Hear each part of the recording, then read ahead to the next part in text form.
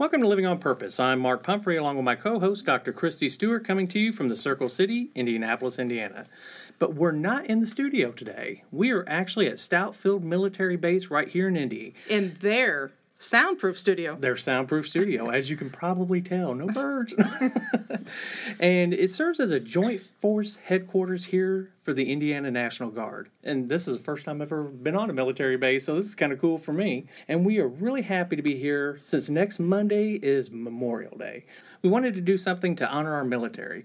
And today's guest is Sergeant First Class Wall. And he is here, and he's actually a full-time... Yes, sir. I'm AGR with the Indiana Army National Guard. Okay, fantastic. And, today we wanted to take a look at Memorial Day as a national holiday, right? What it stands for, and how we can spend a little bit more time embracing its true meaning. So we wanted to thank you again. And can you kind of give us a brief background of what you do here? Sure. So currently I'm a readiness NCO for an infantry unit. A little bit different field than what I had been working for the past 3.5 years previous to that. I'm the former operations NCO for the Military Department of Indiana Ceremonial Unit. The unique thing about our unit here in Indiana is there's only approximately 4 National Guards in the nation that have a ceremonial unit similar to ours, but ours is actually the only recognized sister unit to the Old Guard, the 3rd Infantry Regiment out of Arlington, Virginia. So when you see all the funerals and color guard stuff and the stuff that happens in Arlington, we are the only unit that actually does exactly what they do out there just here in Indiana. So every section they've got from, a casket teams, color guards, caisson platoon with horses and drawing the caisson, we have that all here in Indiana. And we're the only National Guard in the nation that has that. So wow. That's amazing. That is amazing. Well, thank you again so much for doing this for us. And so, Kristie, can you kind of give us a meaning of what Memorial Day and how it came about? Well, Memorial Day rose out of the grief and tragedy of the Civil War. Memorial Day was originally called Declaration Day, and in 1873, New York became the first state to observe this day as a remembrance. And by 1890, all the northern states had begun celebrating this day of remembrance and celebrating the cause of the Union. But when the North started to move away from honoring the Northern values and shifting to honoring those that had served, then the southern states started to embrace the Declaration Day as well. And over time, the name of the holiday shifted from Declaration Day to Memorial Day. And after World War I, the holiday was expanded to honor all those that had died in all the American wars, not just the Civil War. And in 1971, it formally became a national holiday. He's shaking his head, so I got that right? Yes, ma'am. I guess. So, when we came in and we started this and we were talking about this right before the show, we actually got corrected because we said we wanted to do something to honor you. And it's not about honoring you, right? Correct. So there's a difference between Veterans Day and Memorial Day. And it's something that most military members know the difference.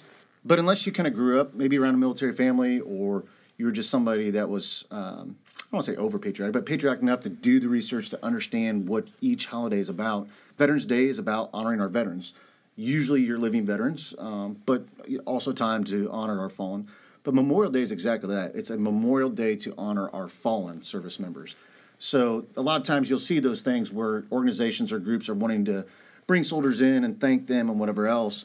And really it should be a day to, not that you can't say, hey, thank you for your service or, do something kind for a service member, but really pause and try to think about and understand what that actually means, honoring a fallen soldier.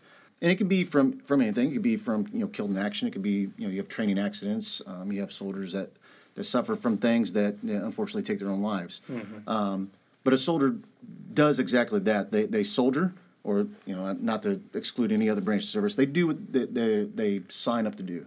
And that's the great thing about our country now. It's an all-volunteer army or military. When you're honoring the fallen, especially now, or more current service members, you are honoring a fallen service member that really raised the right hand, swore to defend the Constitution of the United States, and up to the price of their life. And that's what the day is about, is that they signed that blank check and said, hey, I'm willing to support and defend my country, the Constitution of the United States, even if it means sacrifice my life. And then they did.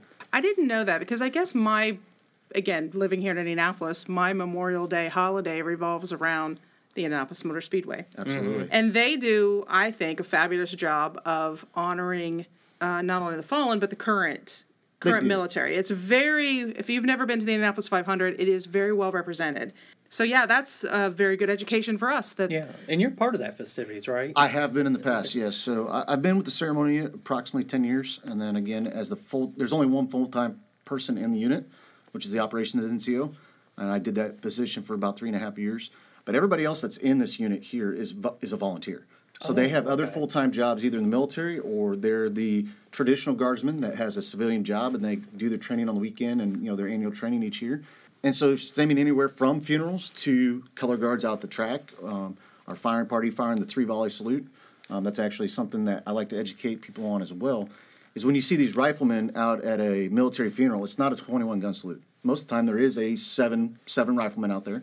So when they fire 3 volleys, 21 rounds end up being fired. Did not know that. It's actually a 3-volley salute, and that it goes way back, and I'm not quite sure exactly on the dates and times, but back to when wars would happen and these soldiers are fighting on the battlefield, and the battlefield would get so littered with dead and wounded that they literally couldn't fight.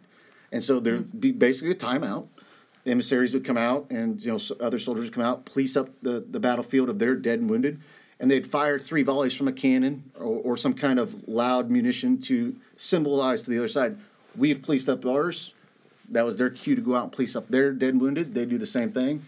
They'd fire 3 volleys in return, and then basically game back on. Really? So that's kind of the origin of the 3-volley salute.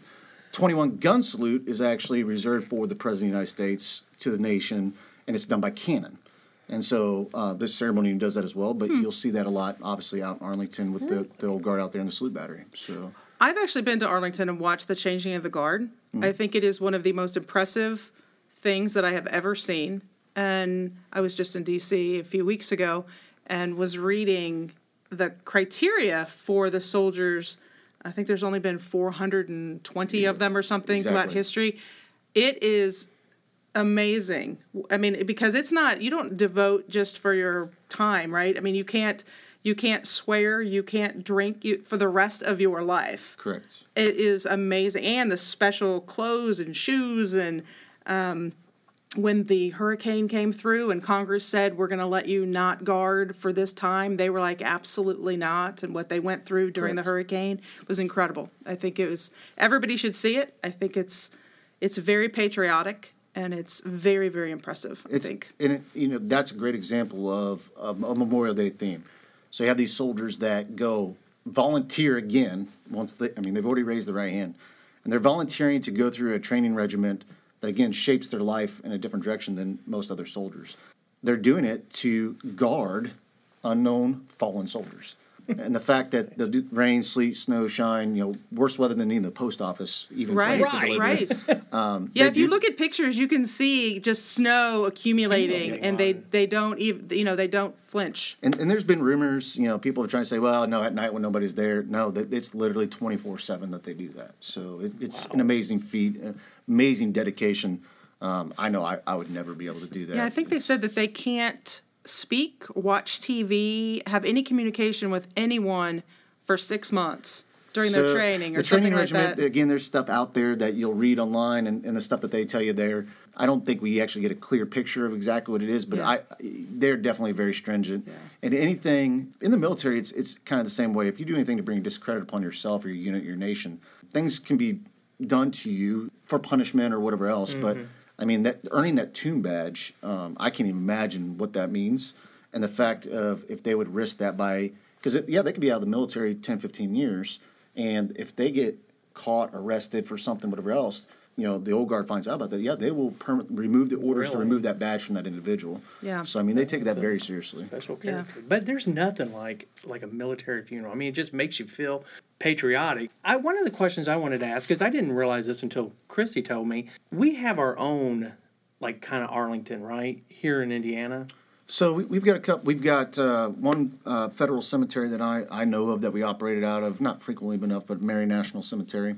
There's talks. I think they're planning on putting a new national cemetery as near Crown Hill. I think they're either purchasing some of their land or butting up right against it. That's the other unique thing about basically really all the other states and territories.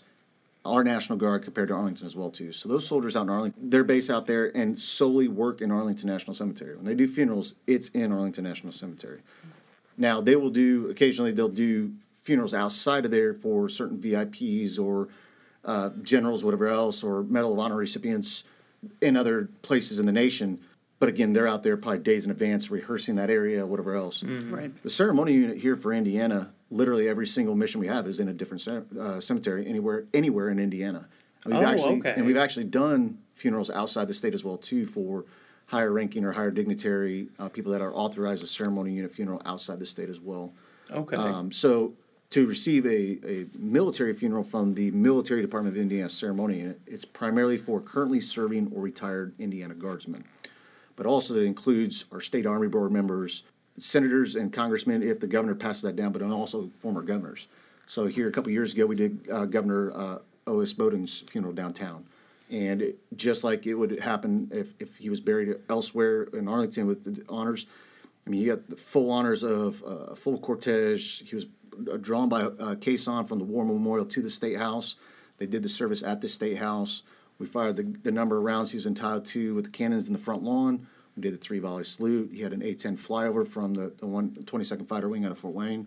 So we worked hand in hand with the Indiana State Police and other organizations to make that happen. So again, with that, we're kind of unique. And is that just because he's governor, like commander-in-chief of Indiana? Correct. As opposed to he may or may not have had military service? Exactly. If I remember correctly, I believe Governor Bowen did have former military service. However, due to his status as governor, yes, he's the commander-in-chief of our National Guard at that time. And so that's one of the other reasons why we honor former governors. Go back on what the thing that you said about that patriotic feel at a military funeral. Mm-hmm. I don't know if you've all experienced loss or not, but I mean, obviously everybody loses somebody. Right. And so it's nobody can tell a person how to grieve and whatever else. And everybody wants their loved ones or their friends' funeral to be the best that it can be, to honor them, pay tribute to them, whatever else. But as a military, not just our nation, but, you know, we get more attention just being in the United States. We ensure we take care of our own. And not really even take care of our own. We're honoring that soldier, but the U.S. military has done a very good job progressing, taking care of our families, of our fallen.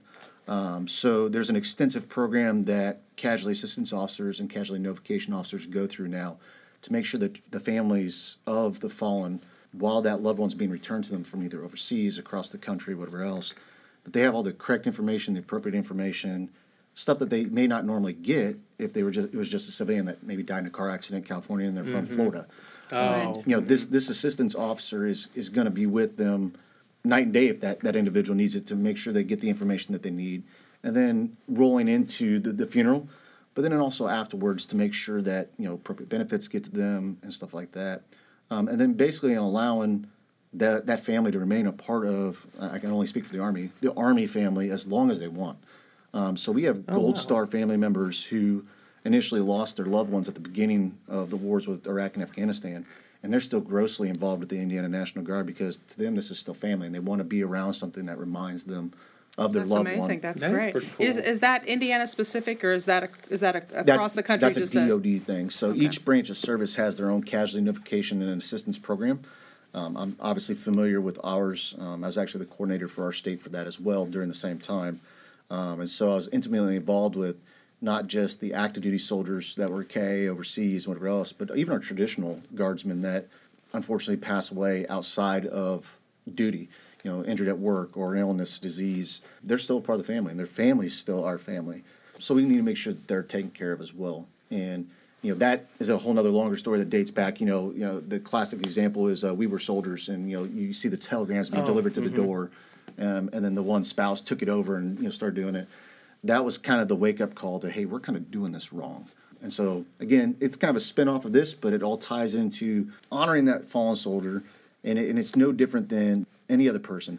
The moment that soldier's name is not spoken anymore or written down or memorialized, that soldier's forgotten. And so Memorial Day is that time to where if you don't do it throughout the year, at least do it on that day. Find a face and a name, maybe somebody you don't know. Just look at the face and look at the name. Try maybe, you know, thankfully now, Google them or, you know, Yahoo them or whatever else. Look them up. See what they passed away from. See what they're doing. See their backstory. And then I'd say just personally the way I feel on it from the soldier side, recognize what that soldier did for you. So there's a lot of debate out there nowadays with, you know, people not agreeing with militaries being involved in this or this operation, that operation, whatever else. And I'm in no position to say we're right or wrong on that. I serve for my reasons. Right. I will do the same thing. I'll go where I'm told, and I'll do what I need to do, and I obviously hopefully That come comes home. down to duty, Yep. right? You know. And so if we weren't a volunteer army, or if we were a conscript army, or just hey, you're told everybody from this age to this age how to serve.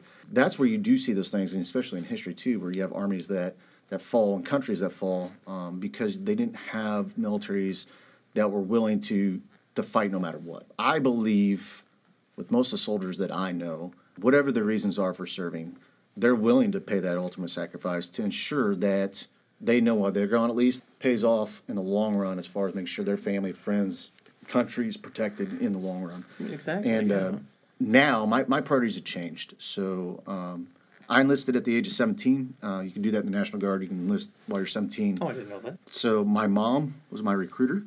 My mom served 26 years in the reserves, between the Army Reserve, the Army National Guard, and the Air National Guard. And she'd always joke that she had my enlistment papers filled out from the day I was born. Right next to your birth certificate. Exactly. And growing up, I was always like, yeah, I'm gonna be in the Army like Mom. And then I hit my teenage years, and I was like, oh, no, I ain't doing that. And then, long story, I changed my mind, but I needed to have 2 waivers. I needed to have a waiver. My mom signed a waiver because I was 17, and then I needed a waiver because I was underweight. Weighed 117, maybe because I was a swimmer and I was eating a lot and did a lot of cardio, and the Army's like, you're too scrawny. So I went to basic training between my junior and senior year of high school, and then I did my job skill training after I graduated, and then came as a traditional guardsman.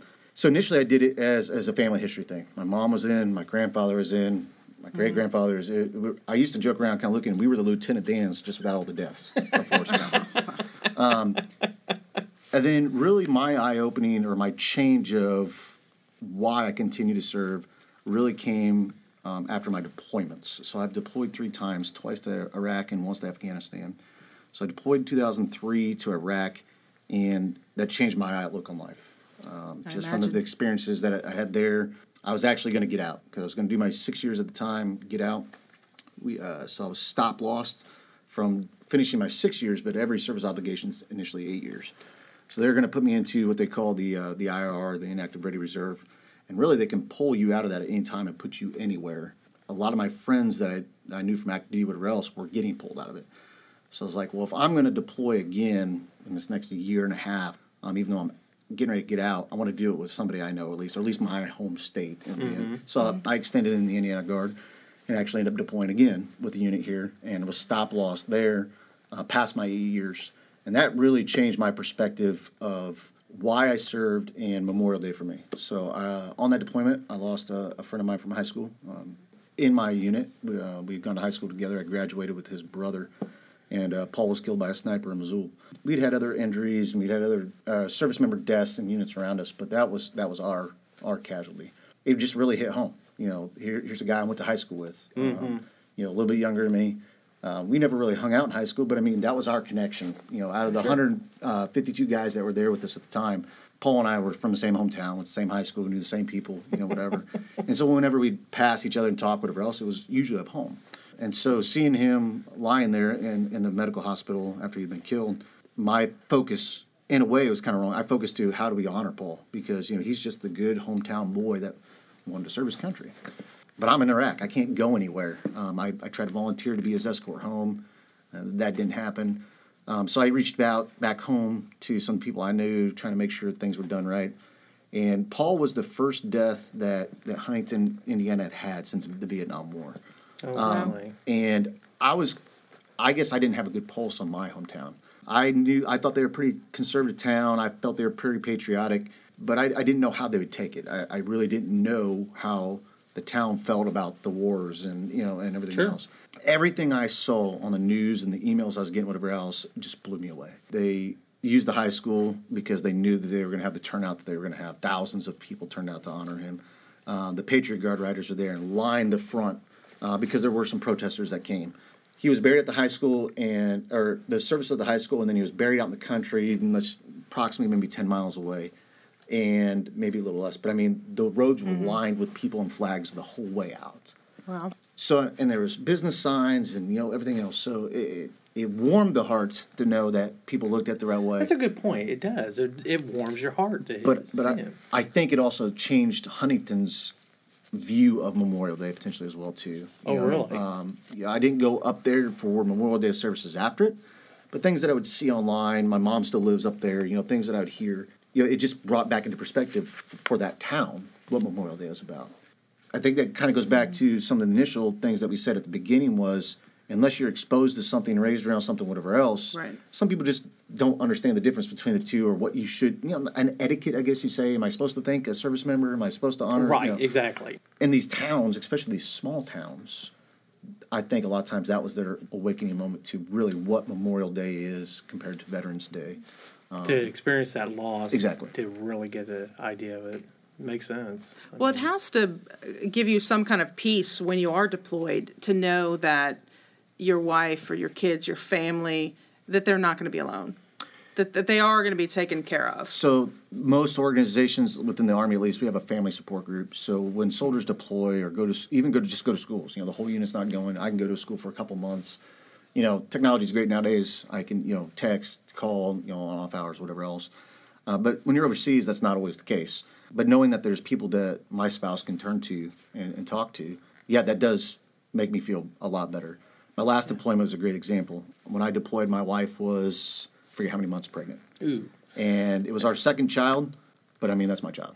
And my wife was a flight paramedic at the time, working for a flight company down south. And it was the day of the Henryville tornadoes, was the day that I was getting on the plane to fly to Afghanistan. And so I'm sitting at the Indianapolis airport. The plane's out there, they're prepping it. The soldiers are just sitting there. They got the one wing closed down for us because when you deploy like that, there's certain different things they do. But the news was on, and they were focused on the tornado that was actively going on in Henryville. And I started thinking about it. I was like, well, my wife's post that she works at is like right in there. I was like, I bet she'll fly for somebody there if somebody's injured. Sure enough, yeah, she had 4 flights that day. I mean, when they flew in for the first flight, she said that you could they were watching the tornado leave the area. Wow. And a lot of people that know anything about the Henryville tornadoes remembers the story of about a 2-year-old little girl that was found in a field. My wife flew her. Oh, really? And our son was 2 at the time. Oh, no. And she's pregnant. Wow. And I'm leaving for Afghanistan. I was trying to call her, and she actually tried to answer, but I couldn't hear anything, and the helicopter blades are going. Right. And so a couple days later, I was able to finally talk to her, and she's like, I don't think I can do this right now, especially while you're gone. It's just being pregnant, the risks on the helicopter, seeing this child in front of me, whatever else. So I had battle buddies here that some good friends of mine that I'd known for a while in the military that, without even asking, they reached out to her on a regular basis and just, what do you need? What do you need help with? What do you want? Of course, my family was uber supportive. My mom being a former military member, my sister was going to kind of stand in for me. She's the one that actually cut my daughter's cord. Awesome. Stuff like that. And, of course, Jen's family was there for her as well. But there was a talk with my sergeant major of, we're going to try to get you home. It shouldn't be an issue. But I didn't get my hopes up. And sure enough, yeah, because there wasn't an emergency, we weren't there a full 12 months. Then they scaled deployments back to 9 months, so you didn't even get like mid-tour leave and stuff. Thankfully, technology allowed me to watch via Skype. Oh, good. So that was the closest. Yeah. But that was another eye opener for me. Is here I am, 8,000 miles away. My daughter's being born. I'm not there. What if something? What if I'm watching on Skype and something happens to my wife? Or my daughter. Whatever. But the support network back here. Again, that allowed me to stay in touch. Everything was in place. There's people, but command level even back here was tracking that my wife was pregnant and was keeping tabs on things. So. Well, it's good that they have that's good to know. Yeah, that they have such a support group going on, especially active retirees. It sounds like like a brotherhood or sisterhood, and so yeah, definitely. Well, I was kind of interested in if for the individuals that are killed in active duty, what does that look like? Because isn't that we see it on TV? That's a big. You mean the difference between killed in action and another type of death? Or? Well, coming home, bringing them home. Because isn't that there's a lot of tradition to that too, isn't there? There is, and we've refined it more, I think, for the better as far as how we honor those soldiers and help those families grieve. I can honestly say that there's a lot of similarities even between a soldier that is killed overseas and a soldier that dies for whatever reason here in the United States. A lot of times, unless they're close, those soldiers will be flown home. So, of course, if they're overseas, they're flown home, and they go into Dover Air Force Base. There's a transfer done there. Whatever branch of service, handles, whatever they are, they take care of their service member, and then you help them get sent wherever they need to go home. Active duty soldier that was down at Fort Hood, Texas, if I remember right, had perished. They flew him home, with honors. And the funeral honors team that's here in Indiana, which is so each state that has a guard as well, but each territory, I believe, as well, also has a funeral honors program. So ceremonial unit is a state program here at the Indiana National Guard, but every state also has a military funeral honors program. At least I'm speaking for Army. So there's a separate team, separate soldiers that actually get paid on a regular basis to do funerals here in Indiana. Oh, okay. They will do plainside honors. In the plainside honors that you see at Dover is a dignified transfer where they're taking the soldier off and they get to go to prep, whatever else. But when they come home, no point do they need to be treated like cargo. Yeah, Right. They may fly in the belly of a plane and whatever else. Almost every airline that we've ever worked with is amazing on how they handle a soldier's remains coming home. Really? And then Okay, for us cool. specifically, too, we're there to take that soldier off the plane, load them into that coach to go to the funeral home or wherever the families requested those remains to go. And there's somebody with that soldier the whole time. There's an escort that flies in that plane, comes down for the transfer, has all the additional information that's needed. If there's anything that needed to come with the soldier, an award, or if the flag initially wasn't on the casket, just for transport to make sure it didn't get messed up, they'll carry that flag. And then our honors team will transfer them, and then that escort goes with them to the funeral. Until that soldier is appropriately handed over to a funeral home or whoever's there's somebody with that soldier.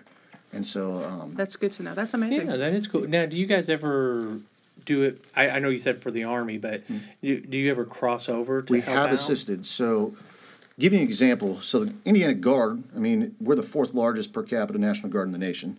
I think that speaks volume actually That's to very the exciting. Midwest. I did not know that. And the values here. Nothing against anybody else. I really believe that it is because I think Pennsylvania is one of the largest. I will say Indiana's the best. But the ceremony unit, we average about 50 funerals a year. Again, we focus on currently serving or retired National Guardsmen. The Funeral Honors Program conducts about 200 a month Oh, wow. throughout the state of Indiana.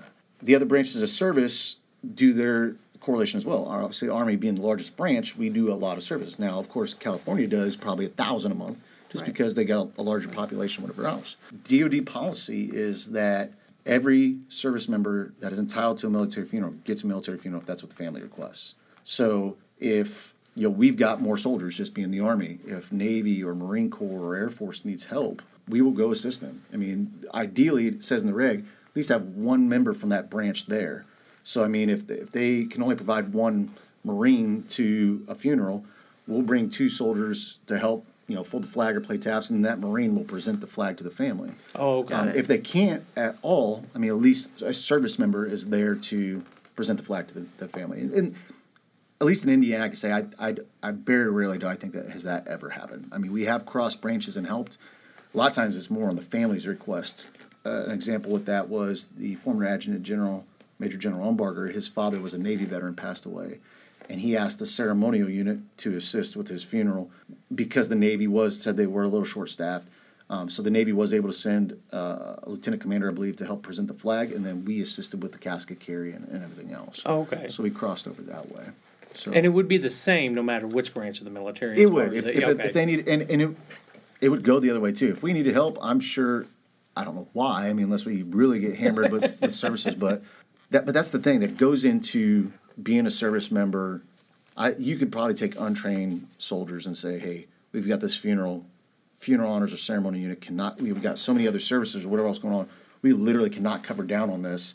And soldiers would step up and say, "Okay, show me what I need to do." It may be a little messed up, but show me what to do. But then you also have all these awesome veteran service organizations out there, these former service members out there too, that are providing funeral honors as well too. For 'cause some of these soldiers get out and they go to legions or VFWs, and they become tight with those individuals, and they've elected, "Hey, I don't really want the Army to come out. I want my guys to do my funeral." And so and you guys- there's a validation program they can go through with us to make sure that they're good to go, and they can actually get a stipend from us to help maintain their equipment and stuff like that. Oh, that's good. Oh, So that's cool. there's partnerships out there. Basically, if a service member goes without military honors at their funeral, it's usually because the family's uninformed. That one, they may not even been in the service. They may have married somebody years after and never talked about it, and they never knew until they passed away. Even sometimes records are lost, or they just something in that regard, or just a veteran that sometimes you see on the news. There's a veteran that has no family, whatever else, and so a lot of times the funeral homes will reach out and say, hey, what can we do? Oh, that's pretty cool too. Yeah. But the thing that I would want people to know too is that honors don't have to be given just at the funeral. So I mean, if there's a veteran that was interred 10 years ago, and you find out then that, hey, it was a veteran, and we can legitimately say they did not receive honors can be requested for them. So you do basically like a memorial service for them, go out and perform the honors, minimum by law, the plaintiff taps, and the folding and presentation of the flag. Going back to that veteran that doesn't have family, that flag will be presented to the funeral home. The funeral home will place it with the remains, and then if family is ever identified, then they'll transfer that flag to the family that is found. But even if it's a fourth cousin, if that's the only family they have identified, then that at least goes to that family. So that's pretty cool. Yeah. I did not know it was that involved. I mean, and it sounds like you take these duties very seriously, that this is something that has to be done right every time, right? You don't get a chance to do it over. So that's the thing. You have to be right the first time. If you fold the flag wrong, or if you're doing the 3-volley salute and one rifle's off, you get an inexperienced taps player or something like that, and they crack a note. Some families take that personally. Maybe if they were really hardcore in the military, but I've never heard a family, oh my gosh, that bugler is horrible, or man, really the gunshots were off. But the pride in the organization that you have, wanting to make sure. You want the family to focus on that veteran, the memory of the veteran. You don't want them focused on why is this flag coming untucked, or why was this messed up or that messed up. Right. Why does that soldier's uniform look horrible? No, you spend countless hours training before just to learn the job. But then even each funeral, I mean, I've done this for over 10 years. Every funeral we go to, there's a minimum of an hour rehearsal beforehand. Walking the grounds, finding out exactly where that soldier's remains are going to go, who's the point of contact, who's the flag going to, and then when they get there. Let me see the face of the person that's receiving the flag, so you don't accidentally give it to the wrong person, or create that. Right. That would be bad. Yeah, That would be and bad. so you rehearse those things to make sure that it's right the first time. Because again, that you want that memory to be there of my service member was honored this way by their branch of service. It was impressive. Right. In a lot of family, they haven't seen that before. I've never seen anything like this. Thank you, thank you, thank you. And I bet. And it's this. We're here to pay honor to your loved one, but also make sure that you're taken care of as well too. Now, when you have somebody new come in, and they see this for the first time, is there like, and I know this might sound a little bit morbid, but do you have like a mock funeral? Yeah, absolutely. Okay. It depends on how they come in, how much experience they've had with stuff, whatever else too. We just don't grab somebody, throw them right on a casket, and it does change each individual is different. So like me as an example, I've become actually very numb to the concept of death. Like it doesn't affect me like it does some other people. They'll still hear taps, or they'll see that family member crying, and they get choked up over it, whatever else. And I used to be that way. Sure. I've learned to be able to flip a switch, and when I'm there and it's time to not perform but perform those duties, that's what I'm doing. I'm not going to allow the family to see me weep over my fallen battle buddy and worry about me. If I'm Right. okay. No, Oh. this is about them and their loved one. I'm not going to distract from that. It may hit me later that night, especially if it's somebody I know. It may get me later or beforehand, Right. but I'm able now with the mechanisms I've learned coping wise to deal with that. And I had a previous career of working EMS on an ambulance, so I was exposed to death that way too. And then even deployments, I think the things that I've seen there help with it on coping mechanisms for death. It allows me really to focus on the task to be, what needs to Right. happen. And so I don't try to tell soldiers that they need to be that way. Everybody needs to grieve their own way.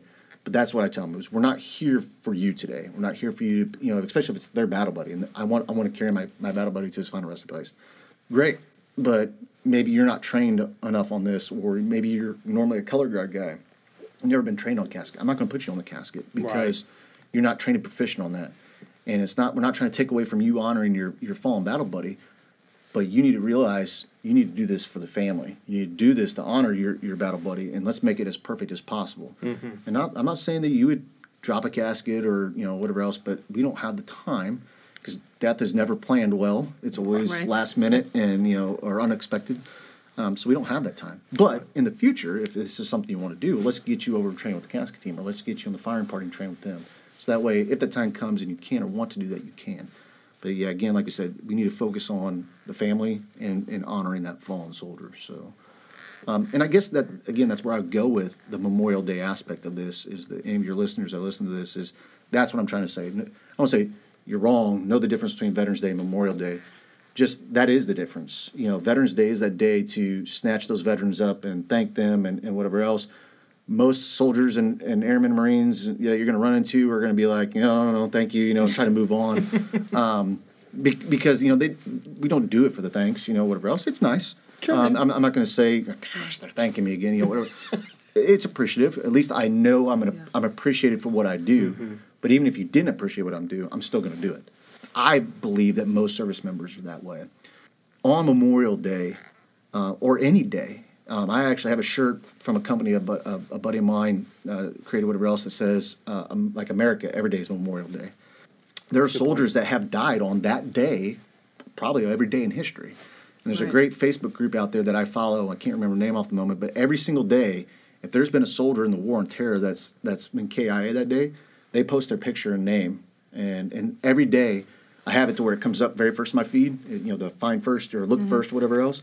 So, if I open up my phone and they've just posted that, I see it, I blow it up, I look at every single name. I look at every single face. Most of them I don't know. I've never met them in my entire life, never will, never know their background, their family, whatever else. I look at their face at least. I say their name in my head or out loud, depending on what I'm doing, because they deserve that. They've paid the ultimate sacrifice. And it's like what I was saying, going back to, the moment that their name is not said, their face is put away, whatever else, that's when that soldier or that service member is erased from history. And forgotten for what For and what that is, I think, really any human's thing is to not be forgotten. Right. But especially to be able to don the uniform and serve our country. It's not like we expect it any more than anybody else. But even if I was a civilian, I would say the same thing. That they deserve it for what they do. Some people just can't serve. There's lots of people just for health reasons or whatever else just can't serve, and that tears them up. The few of us that are able to do it, it's not like we need to be treated like heroes all the time or, hey, you're super great, whatever else. But if anything, I think a service member would say at least at minimum, remember to thank our fallen. You don't have to like me, what I do, what I'm trained. I'm an infantryman, and my job in the Army is to go out and kill the bad guy. Right. You don't have to glorify that. You don't have to recognize that portion of it. Just recognize that soldiers like me are willing to protect you, not just here but over there. Right. And if you don't understand that concept, then I can't learn it for you. Right. So what would you suggest for somebody who's listening and says, "Oh man, yeah, I've failed at this." Now, how would somebody go about to honor that better? My opinion. Again, like I do every day, I see that. Then I share it. Sometimes I know the soldiers or airmen or Marines that are in there, and I'll say a little something about it. But again, there's going to be people out there that don't know any of those faces or names. And again, just learn a story about somebody. If that's what you're willing to do, look up. You can just Google it. Just all the names of everybody that's died, not even in the war on terror, but Vietnam and World War I, Korea, whatever. You can find these people's names and pictures. And farther back, probably a little harder to hear their stories. I will plug the Veterans History Project that is done, that collects stories from veterans and is stored at the Library of Congress. I was involved with that for a couple of years. Amazing to sit with these World War II veterans and hear their stories. A lot of going back to a lot of these veterans that just wouldn't share that, and I haven't shared that with anybody else. Now we've got it on audio recording for all of history. I mean, that soldier, airmen, Marines, one little piece during the time they served fills that puzzle for that big picture. And as soon as they die, that story's gone. Right. So pull up one of those stories and listen to it. And if you find one that really intrigues you, share it with a friend or family. Say, hey, we don't know this individual, but this story is actually pretty amazing. I mean, they did this, and this. And it doesn't have to be, quote unquote, a war hero, whatever else. I was also blessed to go on an honor flight. I took a World War II veteran as an escort to Washington, D.C. to see their memorial. And Harold was a very humble man, and he was a B-17 pilot during World War II, was stationed in Guam. And one of the first things he told me about his service, he said, if Truman hadn't dropped the bombs, he goes, I would have died in Japan. he just knew because of the way the Japanese were built up on their army and everything else, and the way the Air Force and the Army Air Corps worked at the time. He knew that he would have died if they were to invade Japan, and so he didn't feel that he deserved any kind of recognition for his service because he didn't go to war. He didn't, he served during the time of war, but he didn't go to war, and he had friends that did die and whatever else, and so here I am in my mid-30s, having served for a period of time. Here's this, in my view, this hero of World War II telling me that he doesn't deserve any praise or honor. And I told Harold, I said, Harold, you deserve everything that you're receiving today and more. And I said, yeah, specifically your battle buddies that did die and whatever else deserve a little bit more. But nobody would know that story if I didn't share it. Sure. Right, exactly. So even just here on your very good point. Your podcast here, Harold Whitmire, Major Harold Whitmire. Anybody wants to go out there and look him up? Absolutely. Great, humble gentleman. Passed away here a couple years ago, but got to go out to Washington, D.C., see his memorial, and lived a great life here. Just one of hundreds of thousands of, probably millions of all U.S. history who've served their country, served well, may not have seen combat, but, was willing to raise his right hand and say, I'll do it, and even if it means up to the cost of my life, so... I think that's pretty amazing. So, yeah, when you're having your barbecue and you got your American flags out there, also look up the history of a fallen soldier.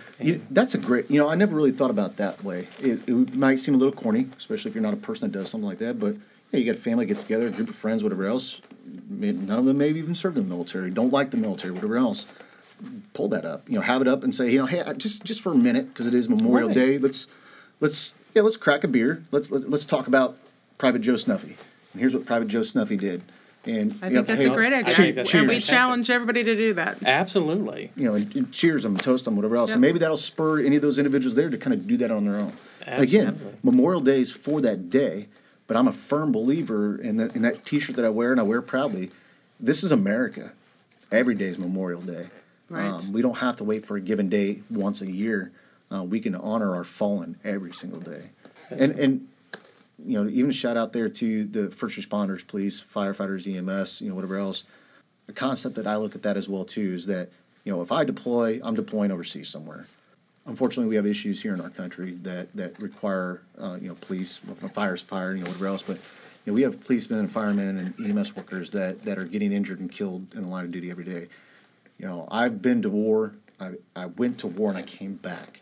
These individuals are literally leaving their home every day, and in some areas going onto a battlefield every single day for 30 years or more. Right.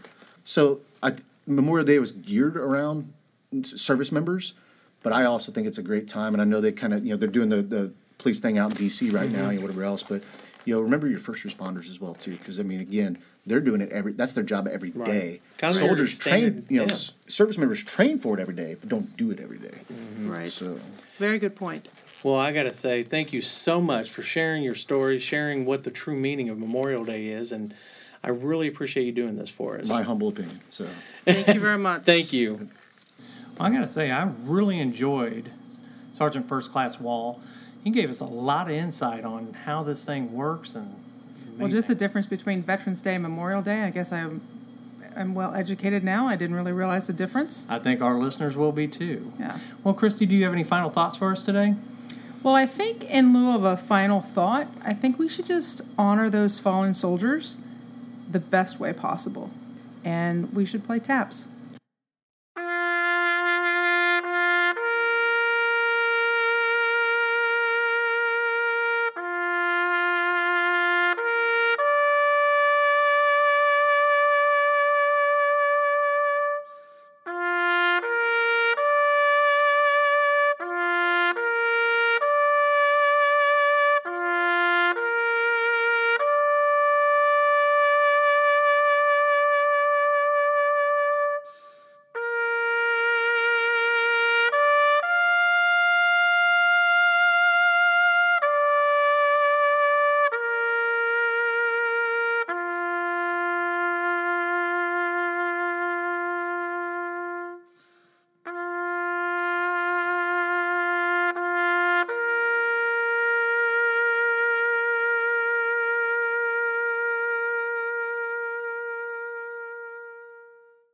Our hope is today's show gave everyone some insight on what Memorial Day is, and isn't. And that when we are celebrating this great American holiday with our friends and family, that we find a way to honor those that have fallen by talking about their sacrifice, but most importantly, their names, so they are never forgotten.